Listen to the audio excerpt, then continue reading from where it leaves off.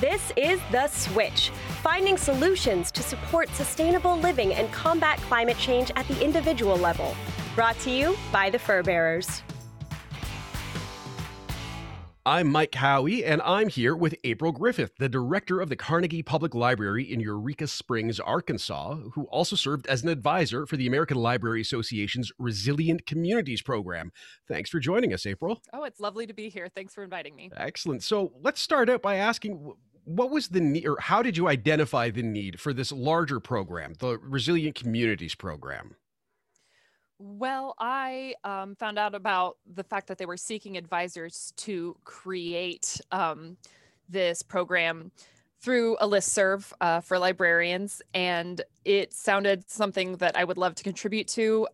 Resiliency and sustainability at my library was something we've been working on for several years, and I felt like I could sort of help give some advice and help shape this program for other people. And I think initially, how ALA got started with it was some funders, some personal donors saw that libraries were a really good way to distribute information, and it was a topic that was really important to them. So a lot of credit should go to those funders who helped make this happen.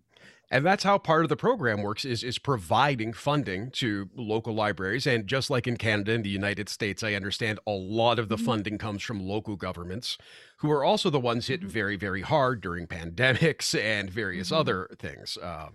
So that is a very important aspect of it. What kind of concepts did the participating libraries really get interested in the beginning?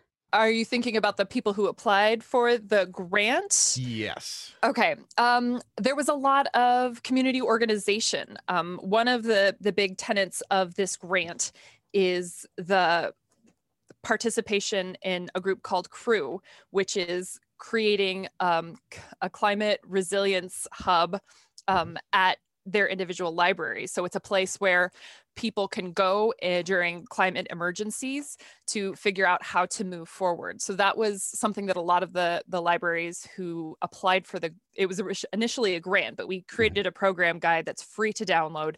So any library can continue with it. That's what they were interested in. And once the project got rolling and we saw libraries working with it, they were communicating with us as the project advisors, and they were doing just amazing things. You know, they were organizing, they were doing a lot of community dialogues, World Cafe questions. They were screening these films in addition to being a part of CREW and setting themselves up as CREW hubs. But they were also, you know, working really hard to make sure that there was diversity and inclusion. I heard of some of the libraries were using some of their funding to provide small scholarships to make sure that people who might not otherwise be able to attend these programs to have their voices heard, so they could do it, you know, even if it's, you know, taking off a few hours from their job so that they could cover it this way. And I thought that was really inspiring. So they're making sure that it's something that's equitable.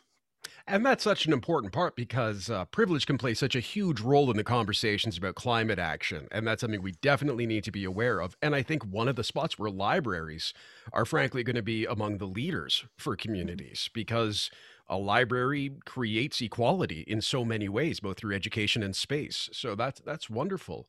What did you hear from users, either at your library, where you've been doing some of this type of work, or at other libraries? Well, I know at my library, because when we created this climate guide, we were also building from our own experiences, me and the other project advisors, with what we've done. So some of the things I talked about is how to do children's programming that sort of focuses in some of hands-on STEM programming. So some of the responses we received after we did, say, a demonstration of how solar panels work by building a little solar robot, were people coming back and saying, this is really cool. I know I had a patron who came back and she said, I saw these solar panels for sale, and since we did that program, I figured we'd give it a shot. And, you know, I've been taking these solar panels around and just charging things that I need. And this particular person was living more of a transient lifestyle, I suppose is the way to put it. So it was something that really helped her out. and we've made a lot of just changes in our operations at the library to become a little bit more sustainable. Even just during the pandemic, we have been operating curbside pickup for people who'd rather not go inside enclosed spaces. And we've been using biodegradable bags, and we get a lot of positive feedback on those small things, small changes that people really appreciate seeing. We've been doing programs outside in our garden space, and we have reusable cups, and we say, when you're done, put it down here and it's dirty and we'll wash it. And people like that. They like seeing less waste. They like seeing these organizations that, such as libraries, I think, and sorry, this is going to sound off topic, but to me, libraries are really important because we serve all ages. But I think it's sort of doing something a little bit two-faced if you're practicing doing library programs in an unsustainable way for children. Yeah. So I think it's one way when we're focusing on becoming more resilient and more sustainable that we're showing in our actions to our youngest patrons that we do care and their future is important to us. Absolutely. And as I said, I really think libraries are leaders in a lot of this stuff. And as someone who grew up with a lot of time spent at the library, I'm very appreciative of it. In terms of what, libraries in Canada, the US, and around the world, what can they be doing? And what are some of the highlights from the guide? Because I believe that is the great segue to point to that again. Yes. So the guide is really great in that it covers a lot of things. It talks about book clubs and has book recommendations you can do focusing on community resiliency and sustainability, but there's also films that were suggested. And a lot of these films were handpicked for the original libraries who applied to get the grant. They automatically got the rights to show it. And I'd say it's a good possibility if there are any of these films in this programming guide that you would like, that libraries are interested in showing. If they contact the distributor, they can probably work something out so that they can screen it at their library as well. But particularly, these films are really great because, they're about the challenges of climate, but they leave on a hopeful note. And so there's tips on how to lead a film discussion. All these, when we got together and started forming this project in February of 2020, and it very quickly became apparent that we were going to have to think about how these things would be done in a different way, how libraries could roll these out. So there's tips about how to do a virtual film screening for communities, and how to do hands-on programming with people that's more take and make, and how to what libraries have been doing, and a lot of people have been doing, a lot of different organizations, of facilitating things that are meant to be one-on-one in a virtual and sort of more removed environment.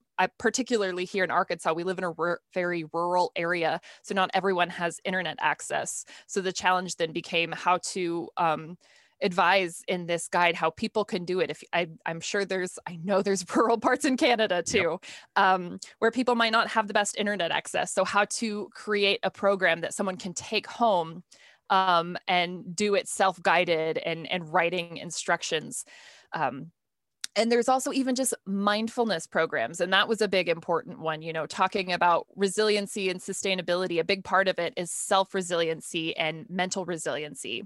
So that is covered in the guide as well, sort of practices for talking a little bit about self-care and managing the anxiety that a lot of people are feeling, not only because of the pandemic, but because our world is changing so quickly. And people can find more information about this at ala.org online, or check the show notes in this week's episode to get a direct link to the climate change page, which is Resilient Communities. Libraries Respond to Climate Change, and a programming guide for libraries. Thank you so much for joining us. Oh, thank you. I really appreciate being here. Want to learn more about this week's episode and how your choices can benefit wildlife and their habitat? View the show notes in your app or visit defenderradio.com. To learn more about the Fur Bearers, visit thefurbearers.com or find them on Facebook, Twitter, and Instagram. Follow host Michael Howie on social media with @HowieMichael on Instagram or Defender Radio Podcast on Facebook.